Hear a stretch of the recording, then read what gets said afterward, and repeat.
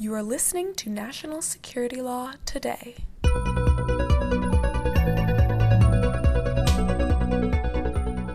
It's January 6th, 2022, 1 year since an angry mob overran the capital of our country to the delight of our foreign adversaries. Hi, I'm Elisa, and welcome to National Security Law Today, the podcast of the American Bar Association's Standing Committee on Law and National Security. And I'm Yvette. Happy New Year. So we're recording this in advance, and we don't have a blow-by-blow of today's events in this episode. We'll be sure to cover the progress of the January 6th Commission in a future podcast. However, we will note that former President Trump has canceled his counter-programming, citing critical media coverage, and the work of the Commission continues apace, with new subpoenas and requests for cooperation issued seemingly every day. This week, instead, we're going to bring you a short news roundup before we head into our deep dive, pun very much intended, into the world of the seabed and its importance to national security. So let's start with Russia. This past week, Russia tested 10, I guess you pronounce them, Zircon hypersonic cruise missiles from a frigate and 2 more from a submarine. And the Western officials who would normally respond to this kind of thing were skeptical. We hope that they are right because these missiles could collapse communication systems, down satellites, thereby cutting off phone systems. They could drain fueling stations and interfere with or destroy our food distribution channels. At the same time, Russia has continued to amass troops along the border of Ukraine, after which Russia President Putin demanded concessions from NATO allies, including a promise that the Ukraine would not be admitted to NATO or the EU. So I think Putin is showing shades of Kim Jong-un. What do you think, Yvette? And this isn't all he's been doing, as you know. Agree. I think that many experts would agree with you, Elisa. Myself, I'm not an expert, but I agree with you too. This is part of a continuation of a lot of really hostile actions that President Putin has taken in that corner of the globe, starting with invading Georgia and Ukraine. And now this is continuing and maybe escalating. And so I think that we're right to show some sort of alarm.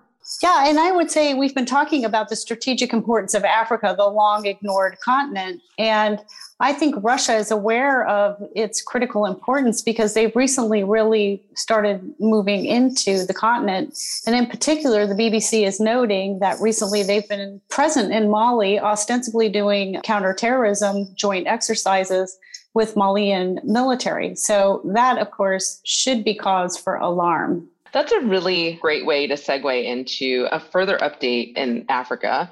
Right before our winter break, we talked to Professor Darren Johnson about the growing crisis in Sudan, but it appears that things have shifted there even more since that conversation. Just 6 weeks after Prime Minister Abdallah Hamdok was reinstalled after some sort of power sharing agreement with the leaders of the military, there was a coup. And so the Prime Minister has resigned and left the country. And that means for now that the military is in charge. Some 56 people have been killed there since the military-led coup launched there in late October. And while we're in Africa, we can also give you an update on Ethiopia, Sudan's next-door neighbor.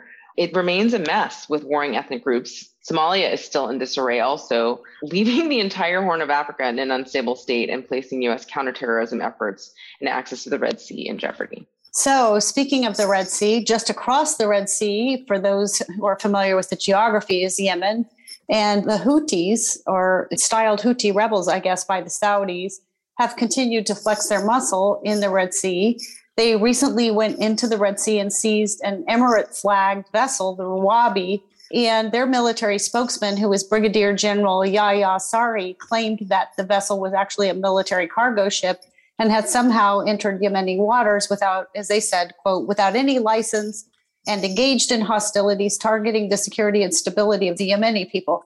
The Saudis, as you know, have been particularly hostile to the Houthis, and they have characterized this as an act of piracy. And it's been one of several recent tit-for-tat acts of violence between the Saudis and the Houthis. So keep an eye on that, because that is just directly across the Red Sea from Sudan.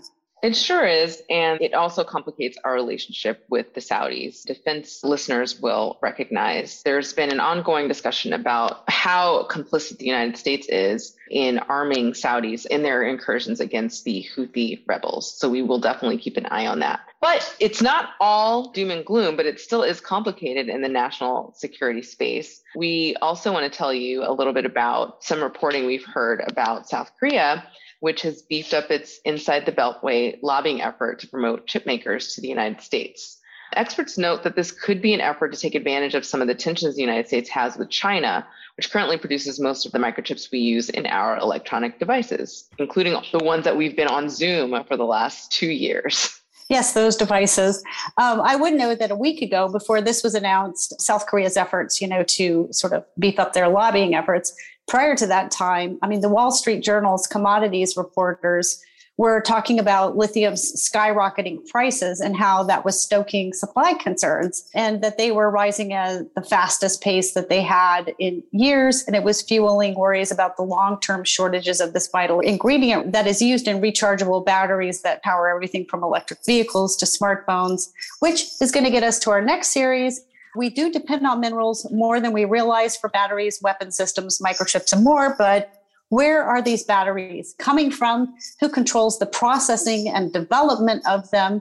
And over the next few weeks, we're going to set out the national security issues that are happening right now with mining minerals. And to illustrate for you through a series, this growing area of national security law. And we're going to look at the issues surrounding the prevalence of minerals, in particular in the seabed, some 3 miles below the ocean surface, and particularly in the Clarion-Clipperton zone, which historians will note was very famous for an incident between the United States and the then Soviet Union, which we'll talk about a little more in the weeks to come, but involved a false mining expedition. But in particular, we're going to be talking to experts on the law of the sea, private companies who are interested in mining there, environmentalists and scientists who want us to slow down before we cause permanent damage to the planet. And we're going to look at who, besides us, is actually mining there, who owns licenses to mine there, and why this is going to become one of the hottest and most contested areas and a potential source of dramatic conflict. We hope you'll join us as we talk about the deep sea and what it means for global and national security.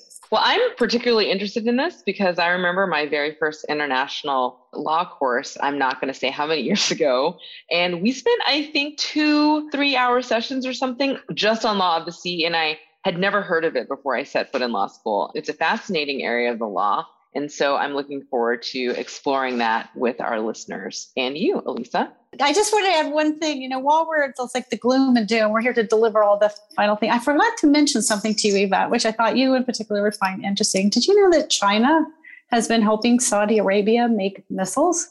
Just want to put that out there. More to follow.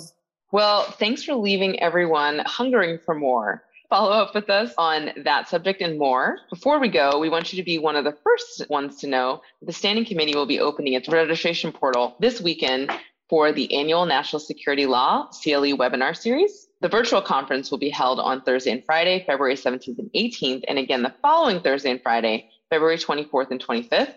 Watch the website www.ambar.org/natsecurity for more information and registration information. Thanks everyone so much for listening, and we will be back next week. The Standing Committee on Law and National Security will keep bringing you national security law every week, so hit that subscribe button on your app of choice, and we will continue bringing you content. Well, we never take your attention for granted, so thank you for listening to this short episode tonight. And if you have topics that you want us to cover or feedback you'd like to give us, find us on Twitter at ABA-NatSec or send us an email at nationalsecurity@americanbar.org. And don't forget that the lawyers hosting this podcast, me, Yvette, we're here in our individual capacity and not on behalf of any agency or firm. Be well and have a great New Year. The views expressed on national security law today have not been approved by the House of Delegates or the Board of Governors of the American Bar Association and accordingly should not be construed as representing ABA policy.